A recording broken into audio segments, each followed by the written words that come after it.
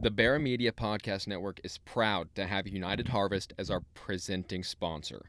Founded by farmers and ranchers, United Harvest brings the finest meats directly to your door via the internet and overnight delivery. United Harvest pays qualifying ranchers more than 75% above market prices to procure their top cattle. Owning their own butcher shop, cuts are carefully crafted, vacuum sealed, and flash frozen for ultimate freshness after a 14-day wet age process. Unique to United Harvest is that their grass-raised cattle are finished on cold potatoes, creating an amazing buttery flavor that is unmatched. I'm going off script here. I have this stuff. Very, very good. Back on script now.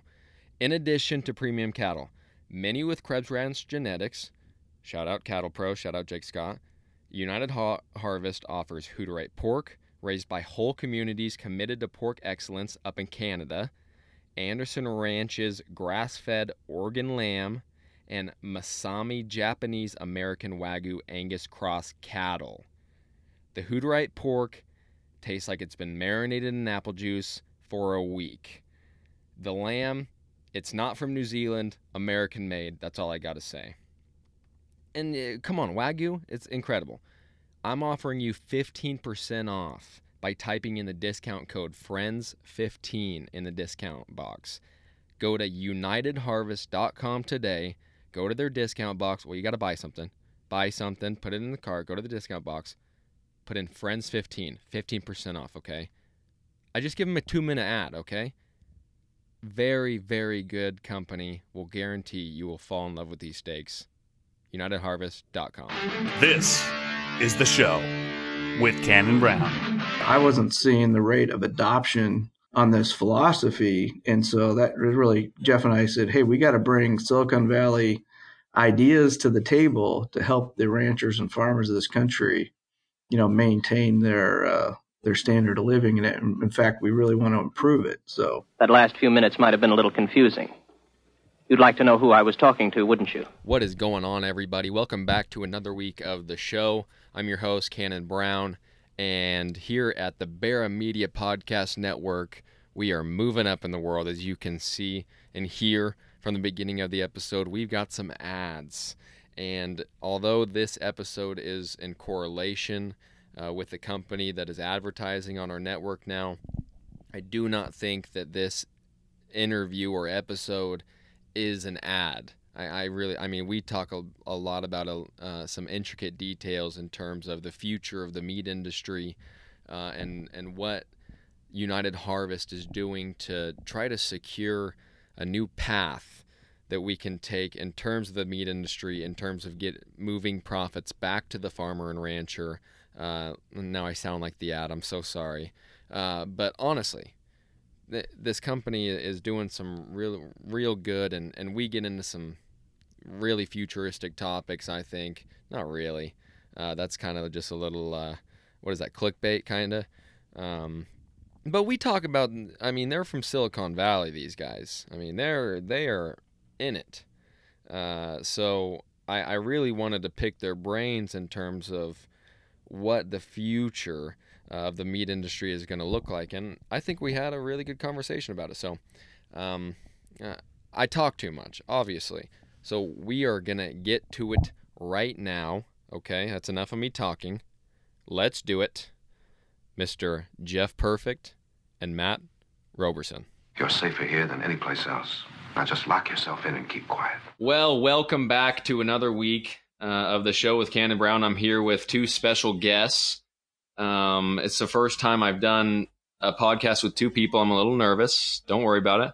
But I have Mr. Matt Roberson and Geoff Perfect, and they are the owners of United Harvest, which has just come on to be the presenting sponsor of the Barra Media Podcast Network. So me and Matt had talked about doing an interview together with all three of us, and I thought it was a great idea to kind of show everybody what you guys are doing without the ads, without everything. I want to hear the nitty-gritty things about United Harvest, and I'm just excited to talk to you guys. Thank you. Thank you. Thanks for having us. Yes, thank you. No problem. So kind of give me the background. I mean, let's just jump right into it. Let's jump right into United Harvest. Give me the background. What is it? Sure. Obviously, I know what it this is, but we got to tell everybody else. Yeah, this is Matt. So it's a website that helps connect consumers who care about quality, ethical treatment of animals, and ethical treatment of our farmers and ranchers, to the ag community, to the ag producer community. It's as simple as that. And in terms of like the ranches that you work with, I know you work with 5 ranches, correct? Yeah, and our plan is we're going to be rounding out that to 12, and basically to cover each month of the year. And then from there, we'll expand and add additional butcher shops and think of it like a hub and spokes model. So for each butcher shop and qualified butcher, we're going to be adding 12 unique ranches around that butcher shop, and then basically supplying the highest quality, in this case, cattle, but also we have Pederite pork, and we have Anderson Ranch's high quality grass fed Oregon lamb. And then, of course, we'll add seafood and whatnot to that. But the concept is that we want to be able to work with ranchers to provide their highest quality animals that finish and feed out nicely, and then bring on these custom family-owned butcher shops to really finish the product for that consumer. Now, Geoff, how did you get roped into this deal? That's my question. Yeah. I've heard a lot. It's a great from question. Matt. How did you and it's get actually into quite it? an interesting story. And it all starts back to London, England. I lived in London for the last couple years. And obviously, I maintained my relationship with Matt as far as being financial advisor, et cetera. And Matt and I have talked in the past just about the industrial food supply chain and the brittleness and inflexibility of it, and how he and I are both huge foodies, and how we love to find good food, but how we found it difficult in this country. There's a lot of, very bad, in my opinion, grocery store food. And so you kind of ask yourself, what does that have to do with London, England? Well, we were living in London during COVID and talking to Matt, and he was saying how, Costco had no meat. They were rationing meat. Wendy's wasn't serving hamburgers. You couldn't find meat if your life depended on it. And I was kind of laughing to myself during all of this, because here I was living in this amazing city in London, and I would walk the 3 blocks from my house to my butcher shop, and he was fully stocked. And I asked him, I said, are you following the news? What's going on in the U.S.? How, they basically have fundamentally euthanizing cattle in the field because they can't get them harvested. And yet here we are in the UK and everything's fine. And he said, yeah, it's because we never moved to this big industrialized food supply chain that has all of the brittleness and inflexibility that goes with that type of scale. We've always maintained this very much farm or ranch to butcher shop to table model. And the butchers maintain those relationships with those ranchers, and they know them well. And so that system just never evolved in the UK, and they weren't as worried about building massive scale and then squeezing the rancher.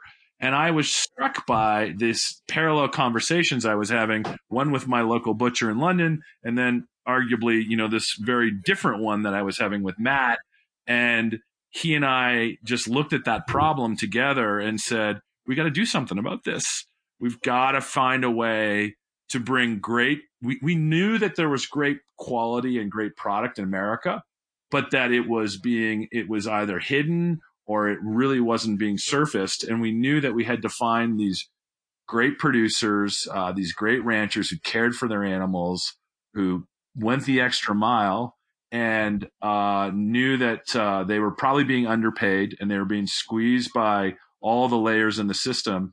And we needed to reveal those to consumers. And for us, really just to find them and use our knowledge and technology and kind of get out of the way at some level and let them do their job. And we would just be a conduit between them and the consumers that value it. It's interesting that you bring up like living in London, England, and living close to local butcher shops that work with local farmers and how the industry is set up over there. It's almost as I was listening to you say it, I was having an American opinion already about it. Like, oh, well, yeah, they don't have the regulations or the inspection, but like that typical stuff that I'm like going through my head about. But then I'm also on the other end being like, well, I mean, yeah, but that's what you get when, I mean, we have this, like you said, we had that meat shortage because of all the regulations that have been put and because we've kind of built this industry into some powerful companies that regulate a lot of it. It's definitely hindered our relationship between high quality meats or even local meats in general. I mean, a lot of people would get a lot of benefit out of eating meat that is locally sourced. As you know, I mean, look, we abide by the USDA guidelines. Our butcher shop is USDA certified, and our USDA rep is there watching every step we take. But I guess from my perspective, it was this idea that, and Matt can share a little bit more too, but the idea that these ranchers had been squeezed so badly by the big industrial food chains, so that they really didn't have a lot of incentive to invest more in their product. It was just a race to the bottom. And so I actually think we can still deliver great product, even with the regulations in place, but we got to remove some of the middlemen, quite frankly. Yes. Yeah. And it's funny, back in February and March, I was doing math with the clients, and as this cattle price was dropping, as much as 35% or more, we were just calculating how much we were going to lose this year. And in the last 10 years, I can't remember how many years in a row we've been losing money, but for all the ranchers, whether you own your own ranch, you lease ground, you have different styles of ranching. And, I'd gotten into ranching about 4 years ago just for fun with a few clients. And we were supplying grass-fed animals to the Whole Foods chain. And we kept doing the calculations and whatnot. And with the water changes in California, again, it looked like we were moving from making $100 to $150 a head to losing $300, $400, $500 a head. And so my sense of curiosity caused me to dive into this deeper. And Geoff's right. We've gone from 10,000 mostly family-owned butcher shops 40 years ago to maybe less than 1,800 today. And now you have the 85% of the beef supply in our country is going through 4 major multinational companies. And again, 3 of those 4 are non-U.S. owned companies. So then you start to worry a little bit about, okay, is this truly capitalism, or are there other things that are at hand? And of course, I know ranchers have been asking themselves the same questions, but instead of sitting back and saying, woe is me, Geoff and I got a little perturbed and said, we need to get on this, and how do we solve this problem? And then we started talking to some of our ranchers and how do we do it? And then we started talking to some butcher shops, and boy, we learned a lot. And I think we were able to diagnose a good majority of the problems. And one of the other visions that I had, and I'd been talking to clients about this, is that there was a kind of a futurist lecturer out of Stanford named Tony Seba, and he had really come up with a presentation on where he sees the future of transportation. And the light turned on in my head that whether those in the ranching community realize this or not, the world is changing at a very rapid pace. And I do live in Silicon Valley.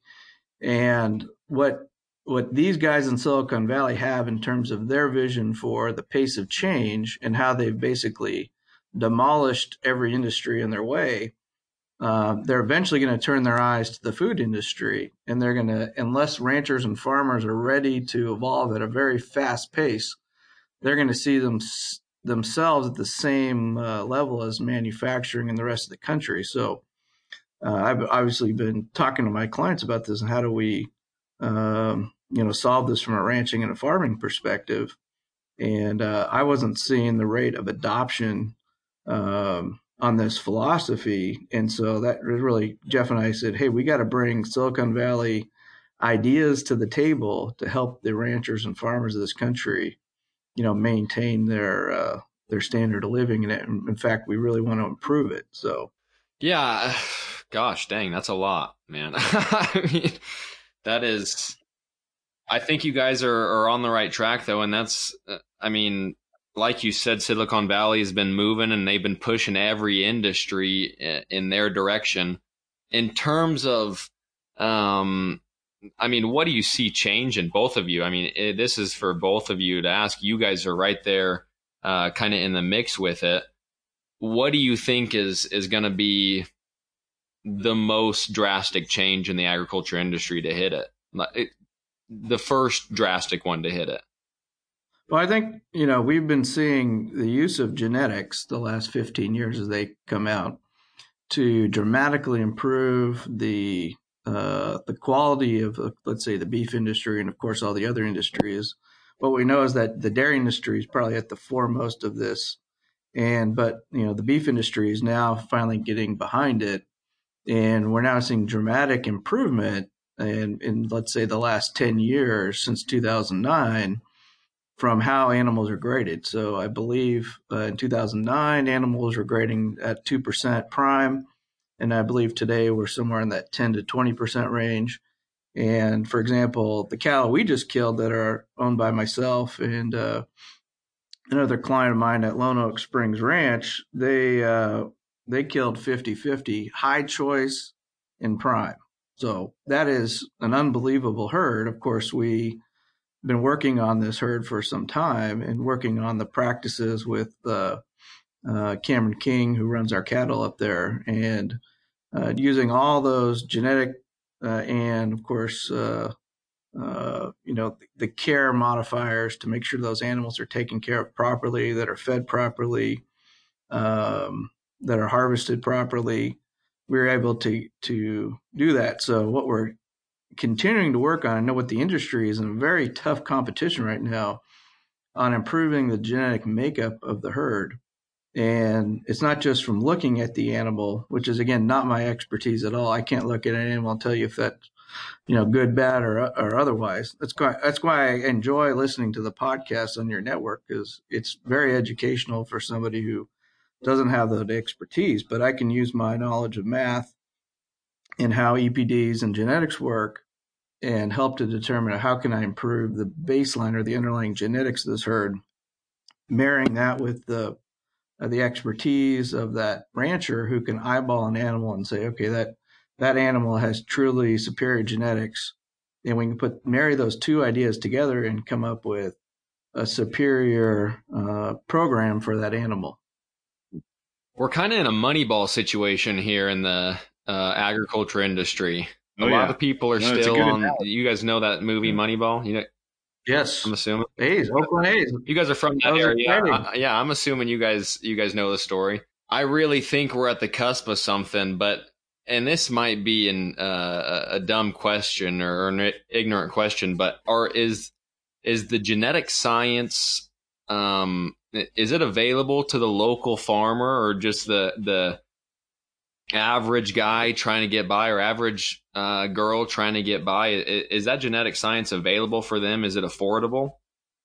Yes. You can get various genetic reports on your animals from $9 to, let's say, $40 per animal. So if you have a lot of animals, it's a lot of money. If you don't have a lot of animals, it's not a ton of money, but you can do that at any time throughout the process. And but what I've heard from people I talk to who are experts and, the various experts that we work with, of course, Cameron King and Cody Graves in Missouri, is that we're really in the first or second inning of this genetic game. We really don't quite understand exactly how they all work. They fit together. And so the nice part about it is if you haven't started playing the game, it's not like you've missed a ton, but if you haven't started in 5 years, then unfortunately, you're probably going to miss the game. So this is the right time for you to start looking at your herds and making those improvements in it, or else your cattle are going to get discounted dramatically.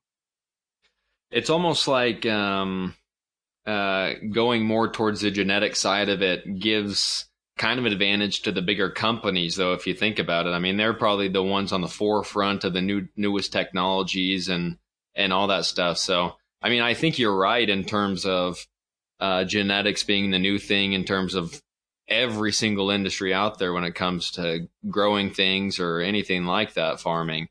But I think it's going to be hard still, even once it goes that way for the local farmer. To make a buck and to make his money back. That's why we're having this conversation. That's why you guys are doing what you're doing, obviously. But yeah, that's why we built the front end of the website. So if we can marry up those consumers who want to buy the best product, then we can definitely marry them up with the rancher who wants to provide the best quality product. And again, we're not bringing in, the big Fortune 500 companies into this. This is really an endeavor focused mainly on helping mom and pop farmers and ranchers, and then eventually we'll add artisans to the group. It's really meant as a labor of love to help these people out. The one thing I'd say too to that, country, Cannon, is that the reason why I have hope and that it's not going to be the domain of just large companies or large ranchers is because technology works like that and at such speed and at such scale, and it brings prices down at such an interesting way that it democratizes. Technology fundamentally democratizes things for everybody. And, kind of building on what Matt was saying about the website, and that for me, that's the really interesting thing. I don't have, like Matt, I don't have background in genetics and I'm certainly not a trained rancher. But what I do understand is the front end side of it is how to use the internet and how to use really aggressive performance marketing strategies, understand Instagram, Facebook, affiliate marketing, all of the sort of modern day marketing tools and sales tools that have been democratized because of technology and the internet, and apply those to the mom and pop and the family ranch, and give them that opportunity to benefit from it, because it is a little tricky. I get it. And it, I've spent a lot of my career working in it, but what I love about it is it's been democratized so that we can all use it now. It's not the domain of just the largest companies in the world. I know you're already hearing about United Harvest, but we're going to throw in a little 30-second ad in here really quick because they paid for an ad. Many of you know the difference between farm-raised and store-bought meat. Many of you know the difference. Everybody knows this difference. By offering the highest quality ag products directly to consumers, United Harvest is able to both bypass middlemen, pushing profits back to the American farmer and rancher, and providing the highest quality meats to you. No cull cows here. Please go to unitedharvest.com, type in the discount code FRIENDS15, and enjoy 15% off your first order. Ladies and gentlemen, these are premium cuts. I know you're hearing all about it. It's a great company. Check out unitedharvest.com. You'll be very impressed. That's why I love what you guys are doing, and going back to what Matt was saying at the very beginning of this conversation, in terms of creating local butcher shops and building around the farms around them and creating kind of just niche communities everywhere, and being able to sell meat anywhere to people that want high quality steaks or pork or lamb. Yeah, as you know, we've gone out there, and Geoff and I are admitted foodies. We're not the skinniest people in the world. And, we're really passionate about finding that highest quality product. So we believe we did a really good job at sourcing probably the best lamb that we've both ever had, which is Anderson Ranches in Central Oregon. Some of the best pork we've ever had. And I know, Kenny, you know some things about pork. And, we know there's a lot more out there that we're going to try. And then from the cattle perspective, we do something unique in that our cattle are finished on cold potatoes up in Southern Oregon, Northern California, because that's where they grow the potatoes for a lot of the fast food entities. And these cold potatoes, they could just have a nick on it or something. The cattle absolutely love. And what it creates is this white, luxurious, butter-like tasting fat on that animal. and it's just the most delicious thing I've ever had next to a Wagyu. And to me, it really changed my life. And once I shared that with Geoff, he could talk about it, but I really believe it's a game changer in terms of quality. And again, we're not, a believer that corn is bad or barley's bad or grass finish is bad. We've traditionally, I've eaten my grass finished animals, and myself being a hunter, I enjoy eating the occasional elk or deer, but there's really nothing like eating a steak that's been properly raised. And I mean, just it's a special experience, which those of us who've eaten that, I mean, can attest I don't to. know. There's not much more I can say other than I probably, every night I try to tell myself I probably shouldn't eat another ribeye. Well, last night we cooked these tenderloin tails that were wrapped in a roast. That Butcher Steve wrapped in a roast, and my wife's like, "That what is that?" And I said, "That's a Wagyu tenderloin tail." It's like, that is the best meat I've ever had in my whole life, and sounds delicious. Now she considers herself ruined. So, and of course, my kids eat it. Now they're spoiled forever. But yeah, maybe Geoff, tell them what your chef up in which one particular said about that steak. Oh yeah. So there's a the one where he woke up restaurant that I frequent up here, and I was talking to the chef, and he placed an order on us, and so we had sent it to him. He lives in Reno, and he sent me a note right after he cooked it. He said, and this guy's a high end chef. I mean, he's a classic chef in that he's kind of negative, and he generally wants to be critical because that's just what chefs do, and they're always hard on themselves to try and make themselves better. And I knew that he wanted to be critical, and I knew he kind of at some level wanted didn't want us to fail, but he wanted us to suffer a little bit. And so I sent him a bunch of ribeyes, and he cooked one. And the next morning, he woke up and he sent me a note. He's like, "I have never in my entire life of my 47 years on this earth ever woken up thinking about a steak like I did today." And I was like, wow, that's the ultimate compliment, and what he described it as tasting like butter and cream. And then he said, and it had hints of toasted popcorn. And I was like, this guy is analyzing our steak like a connoisseur of wine. And that's something Matt and I have talked a lot about, which is like, if you do this right, I actually believe you could pull steak out of the sort of, the bottom shelf wine world and turn it into something like wine and coffee, where you are talking about tasting notes and you are talking about flavor profiles. And that's exactly what he did. I'll tell you what, I'm trying to, if that happens, I'm trying to be a sommelier of steak. I agree. Sign me up. I'm going to be one of those.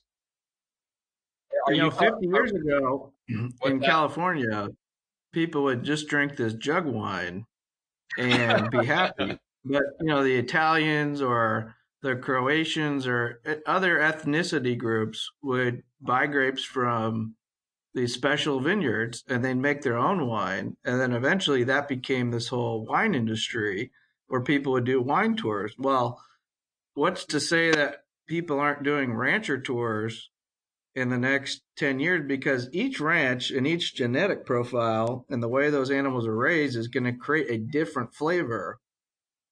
You just need to train the customers to realize that here's what you're looking for, and you should go out and try that, because we really believe that these ranchers and farmers are true artisans and they deserve our respect. And that's why, Geoff and my faces are not on the website. It's really about making these ranchers and farmers the heroes, because even when we're locked up in our houses in cities during the pandemic, they're out there working minus 20 degrees, 120 degrees, rain, no rain, wind. They're out there working. And these people really do deserve our respect, but they also bring an expertise and an excellence to the table that we are not respecting in our current business model across the country. And so that Geoff and I really do want to make these people the heroes and the famous individuals. We hope that this wine model will flow over to the rancher farmer model. And this works the same with avocados, almonds, walnuts, apples, the whole nine yards, lemons. And, luckily these folks are all clients of mine. So I've been able to try. And boy, once you learn what the difference tastes like, it's really opens your mind up to what the world can really be like. Well, that's you kind of led me into what I wanted to talk about next, kind of perfectly, and I wanted to talk about your guys' relationships with each of your guys' ranches that you work with and the farmers that are handling the cattle, sheep, and hogs. I know you guys put a lot of emphasis as a company into pushing out the middlemen and taking more profit back to the producer. If you guys could speak on that just a little bit more, that'd be awesome. Yeah. So currently the fat cattle market has a fat cattle that trades between $1 and $1.10, we'll call it. And on a 1,400-pound animal, that's $1,400 to $1,500. Obviously the ranchers losing money at that point. We've developed a model where we believe we can push down as much as $2,600 per steer. Of course, there's a slide back for heifers, but per steer. And that's a combination of an upfront payment as well as a bonus based on how those animals cut out. In addition to that family's willingness to help engage the public in marketing and being a face, allowing us to show their face and their ranches on the website. Because again, we're selling this to people who are mainly stuck in cities, who look at concrete jungles all day and they dream of being on the ranch. Of course, once you're on the ranch, you realize how much work it is. It's not always the most luxurious lifestyle, but for those who believe it's rewarding to them, it's the ideal place to live. And so we're really trying to push those profits back down to the rancher and farmer. In addition, in our butcher shop, we're pushing down very, very fair wages that are dramatically above minimum wage, and obviously full benefits for our full-time employees as well as retirement plans and whatnot. So that's our philosophy, and we're going to maintain that throughout the system. Does that help answer your question? Yeah, definitely. And Geoff, were you kind of on board the whole time when Matt was saying, "Hey, we got to push more profits back to the farmer," or were you kind of hesitant about it? I mean, you're a businessman. Yeah. You both are businessmen. Profits are important. When it comes down to it, were you completely on board, or did you kind of have to think about it for a little bit? Convinced me was he said, "Let's go up to Klamath Falls. That's where our butcher facility is. Let's go meet the people that are raising these animals. Let's go sit down with their families and eat with them. Let's tour their ranches. Let's walk a mile in their shoes." And so I moved back from London late May, early June. So over the summer, I made multiple trips up to Klamath Falls and actually Corning, California, where the Wagyu ranch is. And I spent time with these folks, and it didn't take me long to realize how right he was and how hardworking and dedicated and passionate these folks were. And, maybe, and so that was sort of one side of the coin, but the other side of the coin for me was just how angry I was about how I felt like they'd been treated by the larger, harvesters and the middlemen who honestly have, kind of scraped the bottom of their shoe with these guys at some level, or their boot with these guys. And that was the other side of the equation for me that really frustrated me, because I felt like the guys that are working the hardest and producing the product are getting the least amount out of this equation. And that should never happen in business. That fundamentally is like, yoke of slavery type stuff. And that really angered me. Yeah, I was talking to Geoff about the fact that these ranchers, when they lose money, they usually don't have any extra funds because it's been going on so long. So they have to keep mortgaging their land to handle their losses. And then eventually, at some point, the bank will take that land. And we're seeing a dramatic event like that in the dairy industry in California. And, that's why we really put our foot down and say, we need to stop this. But just to give you some idea, if we can build this model out properly, that means for one of our ranchers who can supply us with 100 head on a monthly basis, for example, just on that 30-day supply, we can get them about 110,000 more a year of income. And does that mean they can improve their herd? Yes. Does it mean they can improve their technology? Yes. Does it mean they can maybe bring one of their kids back to the farm to have a real job? Yes. Because we're seeing the average age, as you guys know, of farmers creep up because the kids really see no hope in going back to the farm. And that just means farms are going to get sold. They're going to get bigger and bigger. And under capitalism, you would say, okay, well, you have smarter people who are building that model. But again, we're not, when you see good and bad meat get thrown in front of your face at the store, you as a consumer may not even know, if that's a better or worse piece. In fact, one of the more traumatic things that we've been watching is that they've been importing beef from Africa. And I have nothing against Africa, but this beef is called made in the USA. And so we don't know how that animal was treated or how that meat was treated in another country, let alone, on a ranch down the street. So we're very strict in terms of, cattle care. We want to make sure they're humanely treated. They're not fed hormones. They're not injected with hormones. They're not injected with antibiotics, those type of things. But you're not going to get those answers when it's coming from a different country. I mean, that to me is the most shocking piece of this whole situation, that we're importing animals from other countries when our own ranchers are having to kill their fat cattle because they can't put them through the feed yard, all because of economics. Yeah. It was interesting during this pandemic, like Matt, we've talked about this, but I work at a local butcher shop, and it was interesting. About halfway through the pandemic, we started getting some boxes of beef in that were only in Spanish. And I was very curious. I was like, hey, what's this stuff? Oh, that comes from Mexico. We'll just sell that at the select price. I'm like, oh, okay, sounds good. It was just so interesting. Just boxes of JBS meat, and then brown boxes with Spanish words on them. I tell you, there's a awesome. very large and successful meat subscription business in America. I won't mention their name, but I was shocked to learn that, and they represent themselves as a great American company, and they probably are, but they're bringing in beef from Australia. And I just, again, I scratch my head and think to myself, why do we have to fly beef for 12 to 14 hours away? And that just gets you to the West Coast, and then sell it in America. I mean, again, I have no problem with Australian beef. And if you want to eat it, please eat it.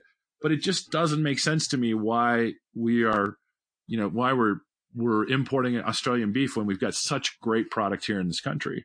Can I say the company name? Yeah, go right ahead.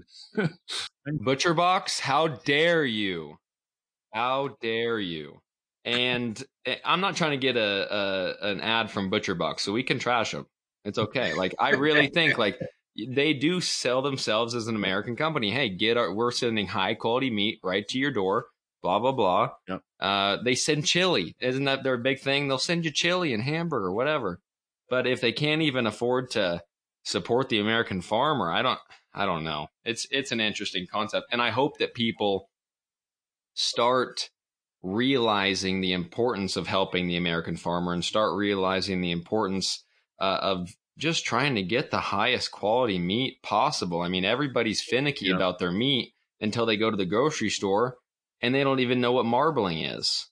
But if they go to the restaurant and it comes out 2 degrees hot or 2 degrees cold, they'll send it back. It's just, it comes back to communication. Geoff and I have talked about the system when I was trying to explain it. And if you go from the bottom up, the cow-calf operator, because of where the economics are in the model, and that the person at the end of the day, let's call it the grocery store or whomever, the consumer, since they're not pushing the highest end quality, that cow-calf producer is just trying to sell either the backgrounder or the feeder a live animal. They're not today they're not asking for genetics, they're not asking for raising records, all those type of things. Now there are some in the natural business that are asking for higher value and making sure that, hey, you haven't put hormones or antibiotics in the animal. But then that if you go to the next tier, that backgrounder or that feeder, they're really just trying to sell the guy up the chain a live animal, not the greatest, just a live animal. And then that feeder is then trying to sell the feed yard a live animal. And then the feed yard is just trying to sell the big, the big processors a live animal.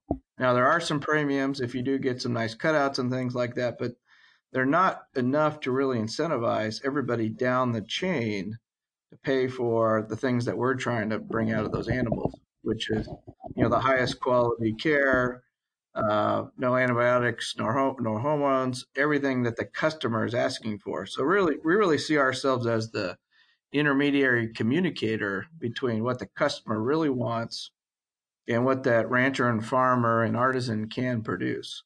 Yeah. And we think we can open up that dialogue directly. We can not only create a better animal that the customer wants, but the customer's willing to part with more of their dollars to make every eating experience a wonderful thing. Keep in mind, most of us in the cities have been locked up. We can't go to our favorite restaurants. We can't try this and that.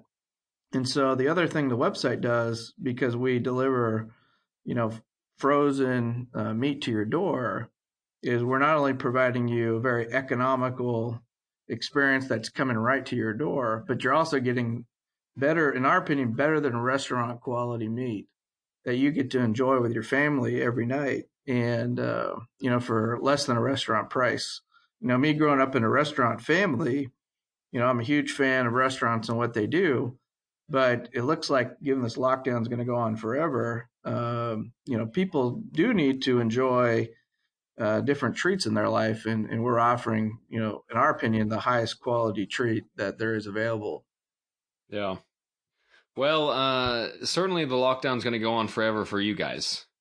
I don't know about, I mean, we've been pretty free in Arizona for a little while. You guys have been a little crazy up in California for a little bit, but that's okay. We won't hold it against you. Yeah, not from our choice. So it's but yeah, I mean, if you think about what people used to enjoy and experience, it's just really traumatic to a lot of us who are in the cities. And I'm able to get out and go see the cattle and things like that, and work with our ranchers. And it's I just feel bad for everybody who's stuck in those cities who can't get out. So yeah. Well, I think the biggest thing that you guys are inferring to when talking about United Harvest and working with the ranchers is just trying to get an open line of communication with the consumer, and trying to just educate everybody on the entire process. And maybe this question is for you, Geoff. In terms of marketing, in terms of very distinct marketing and marketing aspects, how important is it for you to try and communicate this process to the general public and try to push it out there? The website itself is well designed, in my opinion, and I think it's authentic to what we're trying to do, but it doesn't tell the whole story. So we've got to employ different methods of marketing. Matt and I are active obviously in the podcast community now, like this one. We want to and have started doing more videos. We brought on a chef recently. He's kind of like a high-end chef down in LA to do a whole series of, simple cooking at home lessons, or, sort of little vignettes and videos. We've got to continue to do some more aggressive affiliate marketing. We've got to step up our Facebook advertising and Instagram advertising. We need more food influencers who are working on our behalf and, cooking with our product and telling our story. We've got to, back to this idea of this sort of the wine concept. We've got to spend more time telling the story about flavor profiles around the meat that we're selling. So there's a heck of a lot of work in front of us on the marketing front. Some of it will probably resonate really strongly, and some of it will maybe a little less so. But that's the beauty of marketing, right? You kind of have to do a lot of things to get to a lot of people so that and one of them, the message will resonate well with them. One of the interesting things we've heard from some of our early feedback is people, especially millennials in cities, are afraid to cook steak. And this shocked me. I mean, I grew up obviously cooking. My dad cooked steak. My mom cooked steak. I cook steak. My kids even cook steak now. But we heard this message like loud and clear that they just are worried about spending a fair amount of money on something that they're unfamiliar with cooking. And so this is the next wave for us where Matt and I have found this great chef, Chef Andre, down in LA. He's an Australian guy, so he really understands barbecuing very well. And we're engaging with him to do almost like a Jamie Oliver style. If you know him, he's a British chef, where you have 5 ingredients, 30 minutes, and you have probably the best meal of your life. So we're really trying to step up that side so we can help the much more urban folks, millennials probably, and who are uncomfortable cooking or afraid of cooking steak. And so, or other cuts of meat, like they wouldn't know how to cook a roast. They wouldn't know how to cook, let's say even a flat iron or something like that. That's just a different or more unique cut. So I think, we've just got a lot of irons in the fire as it goes. Yeah. Hey, Ken, have you tried short ribs? Oh no, dude. I know we were talking on the phone today, and I told you that I've been kind of hoarding the meat that you guys sent me. And the short ribs are going to be those are for a special occasion, dude. I mean, I saw those things and I put them on my table and looked at them for like 5 or 10 minutes. I wanted to put them in a smoker that second, but I need to find the right recipe for them because I want to try some different things. And it's going to be a task that I need to put on the docket. Literally, I'm your problem right here. I am the millennial that is terrified of cooking meat every night. I'm actually not. I'm not that millennial. I could cook meat almost like 3 times a week, but I'm used to just, like I told Matt today, I'm just used to cooking $6 steaks, $9 steaks at the grocery store. Right. That it doesn't matter if I like them or not. They are just nutrition for me at this point. So, well, yeah, it's funny. When we started trying this Japanese American Wagyu from Masami Ranch, we were trying to figure out how we were going to cook it on the barbecue because it was so laden with fat. Yes. And Geoff said, "Hey, let's go back to the cast iron." Which, I'm like, I want to cook meat outdoors. I want to cook it in the house, and really learned how to cook steak on the cast iron. And now it's kind of our best area to really control what you're trying to do with a steak versus a grill.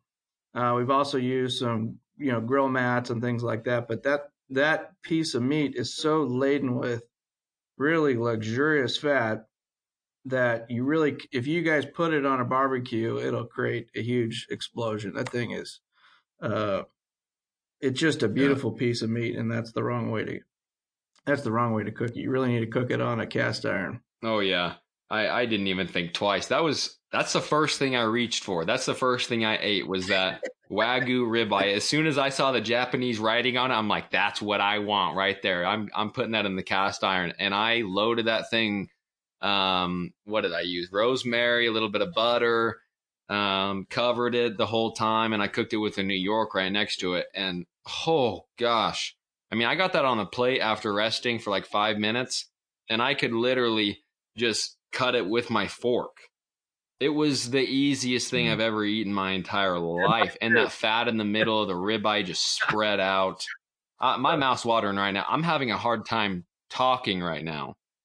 You need more. I need more. But yeah, Geoff and I, we went up there just south of Redding, California, and it's a ranch run mainly by the Japanese people who have moved to our country and use the Japanese ranching style that they're used to, and they marry that with our culture and have produced an amazing animal, which is very unique. It's not really meant for the Japanese palate, meant for the American palate. But with the care that they take and pride that they do in and all the practices they employ there, the ranch is impeccably clean. The feeding structure is very, very detailed. We were up there doing castrations the other day, and I mean, it is one of the cleanest places I've ever been to on a ranching perspective. And Jeff and I are just so honored to be working with them. But that ranch is just a beautiful place, and what they do with those animals is extremely special. So if you're looking for a real treat, any of that Wagyu beef that comes from them is just amazing. So, Yeah. But it's a true treat. Yeah. The funny thing for me is that, it's so rich. I'm used to eating a full, let's say 12 to 16 ounce steak if I'm really hungry. And if I'm really pushing it hard, I can only eat about half of one because it's just so rich and dense. I don't know, Kenan, if you experienced that, but it just. Oh, that ribeye? It's just so dense. It's tough. Oh my gosh. I actually had the same problem. I wasn't even going to mention it because I didn't want to seem like a baby, but I shared the ribeye with my girlfriend at the time. I said at the time, we're still dating. I was just saying at the time of the night. I don't want her to listen to this and be like, what the heck are you talking about? There you go. So gosh dang, not editing that out. We're keeping that one in. So I set the ribeye down and we just started cranking on it. And then by the time the ribeye was gone, the New York was sitting there just getting cold. And we were like, I was expecting that I was going to be able to eat the New York as well. But I was like, I can't eat that other steak. All that ribeye fat and all that stuff was just so filling. And honestly, I should have ate the New York first and then ate the ribeye. But it's whatever. Well, it'd be luxurious tacos the next day. But yeah, I mean, whatever they're doing with their animals, and a lot of it's genetics, but it's also their care. It truly is a magical experience. And it's funny. Jeff and I had a Wagyu cook-off about 3 or 4 months ago, and invited some of his friends over, and it was a mind-blowing experience. And we all asked ourselves, why are we not eating this on a weekly basis? If we're all gonna, Canada, did I send you pictures? Did I text you pictures of the ribeyes that we just cut the other day? I mean, they're definitely prime, but our normal cattle are going to be as luxurious as this Wagyu. They're going to taste a little different, but that prime rib that's going to come out of those cattle is just going to be amazing. So, and again, the nice thing about this is that these are all limited quantities. Yeah. And so, of course, each batch of cattle is going to be different, but I can tell you the batch we have now from our herds are really special. I think we really did a good job. And I'm not just saying it because they're ours. When you see pictures of these cattle butchered out, that's amazing. The other thing, the butcher shop that we bought, it's really a wonderful experience because our butcher, Steve the Butcher, he's been doing it 50 years, and he's able to go out and tell us, okay, exactly, whatever you did with those cattle, you want to do that again. Or on those cattle, we're not going to put them in the program because they don't meet your guys' standards. So that's an important thing is nobody in the United Harvest customer family is going to be getting cull cows or any other cattle that don't grade properly, from Steve's grading system, because it's really under Steve's quality control. Yeah. So it's funny, and I need to get you and him to talk because again, he's been doing it 50 years. I mean, he knows he can forget more things about cattle than we'll ever know in our lifetime, and that's where we really also want to make sure the cattlemen get to know their butcher because they need to know if what they're doing is actually producing results. As you guys know, there's a lot of show cattle experience on this network, but I'm not a show expert, but I can tell you I'm an eating expert. And, that's where, to me, the rubber meets the road. And we really need to make sure that the cattleman, who's the cow calf producer, actually gets to see what his or her work is producing, so they know if they can go back and fix it. Does that make sense, Ken? No, it does. It really does. Yeah, right now a lot of people never see the results of their work. They just send their cattle and they don't even know where it goes usually. And that's how we're going to get better as an industry, as a country, is that people get to see their output, and then we'll give them back scores and say, hey, this is what you're doing good. This is what you need to improve on. And boy, I'm really excited to see what the whole industry is going to look for. But from the customer's perspective, just think about the improvement in the eating experience over the next 5 or 10 years. It's going to be amazing. Yeah. I have a good promotional plan for you guys that I just came up with on the spot. Yeah. Let's send everybody everybody in the country one of those Wagyu ribeyes. Oh. And it's sold. That's the easiest thing to do, right?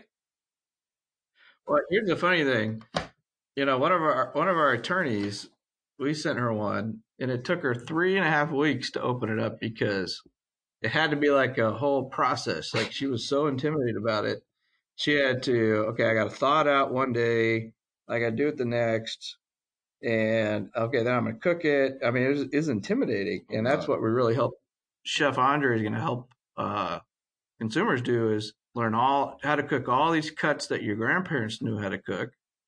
And then put little spins on the ball. Because that'll be the fun part. Is once you get this recipe down, now how do you do it under these specifications? What modifications can you make there? And that's going to be the fun part for people, because there's probably going to be half the amount of restaurants left in our country as there were a year ago. So people are going to have to learn how to cook for themselves, because the price of going out to dinner, it has to escalate to pay for all these costs. So.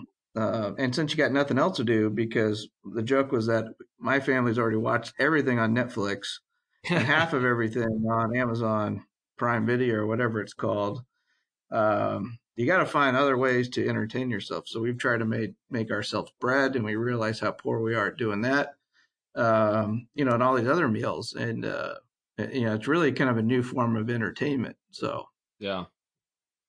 Well, I think, we're on the right track. I mean, you guys are on the right track as United Harvest, as building this website to try to take down the divide between the producer and the consumer. I think that's what it comes down to. Mm-hmm. I mean, there's a huge divide between the producer and the consumer right now, and it's only getting bigger. And what you guys are starting to do is you're starting to bridge that gap and try to push more incentives towards the producers. So that we, on the other end, as the consumers, get a high quality product, and in turn, we create a better relationship. Exactly. Yeah. Well, I think it's incredible, and obviously, as the presenting sponsor of the podcast network, I wouldn't want to present a company that I didn't think was doing everything ethically and honestly. And from the first conversation that Matt and I had, I knew that you guys were on the right track, and this was something that needed to be done. I'm just excited to be along for the ride, and I'm excited to help with your guys' part in the communication to the consumers. I'm very, very excited for our partnership in that aspect. Thank you. And it's going to be important as we roll this out to other markets, in addition to bringing on all those other, products from farmers and artisans, whether you're making honey or coffees or those type of things. We want to make sure that you all feel like you have a platform to relate directly to the customer. And that's really the purpose of the website. And then in addition to the company, we really want to help build out this livelihood again for the small family butchers. And we can have another show to talk about that. But we really want to build that skill set back up as a country, because, as you know, working in your job, Cannon, there's a lot to learn on how you butcher an animal and how you can actually properly serve that to your customers. Yeah. Yeah. I'm stoked, guys. I really am. I want to tell everybody once more that's listening. They United Harvest has incredible products: Angus beef, Hooterite pork from Canada up north. They've got American grass fed lamb, not some of that New Zealand stuff. They're not serving that stuff here. Okay, it's overrun on that island. We can't have it here anymore. And then you guys have the American Angus Wagyu cross beef. That's a mouthful too. Yeah, the Japanese American Wagyu cross. It's probably the nicest treat you can give yourself and your family. Yeah. So, and they're going to hear ads in the middle of this about United Harvest. That's why I love this. They're going to get everything. I love it. No, but I appreciate you guys sitting down and taking time with me, and just telling the public. I mean, first of many public appearances for you guys, trying to communicate with the consumers and trying to educate everybody into what you guys are doing. Thanks a lot. And what process you guys are trying to start. So I'm just, like I said before, I'm excited to be a part of it. I'm happy you guys came on to talk about it. Thanks for having us. Yep. Time's limited, so you must listen carefully. I will have an episode next week. Bet on it. Bet me. Anybody. Reply to me. Shoot me a DM. Bet me $100. I'll have an episode next week. I know I've been saying that. I'm going back to regular schedule in the month of November and on. We're doing it. I'm bringing you more episodes, more interviews. Oh my gosh, I'm so hyped up. Guys, you know when I said the Bear Media Podcast Network is growing up in the world? Because we have ads now, as you heard. I am doing this outro in a closet, in my girlfriend's closet. You can hear the hangers. I'm literally looking through all of her dresses right now. I am being sarcastic. So if you're kind of tuned in now, you're the true fan right here. You're the true listener. I don't even I hate that I just said fan. I hate that. You're the true listener here. This is it. I'm in my girlfriend's closet. I'm looking at her jeans, her shoes, her shoe rack. I'm looking at a full-size mirror right here. She's got her jewelry in it. It's real nice turquoise. None of that I bought her. I don't know where she got it. Must have some other boyfriends, I guess. But whatever. It happens. Okay. I'll see you next week. I love you guys. Have a good time. Be safe out there. And yeah, I don't even know what to say about what's happening now. Okay, so I'll see you later. Bye.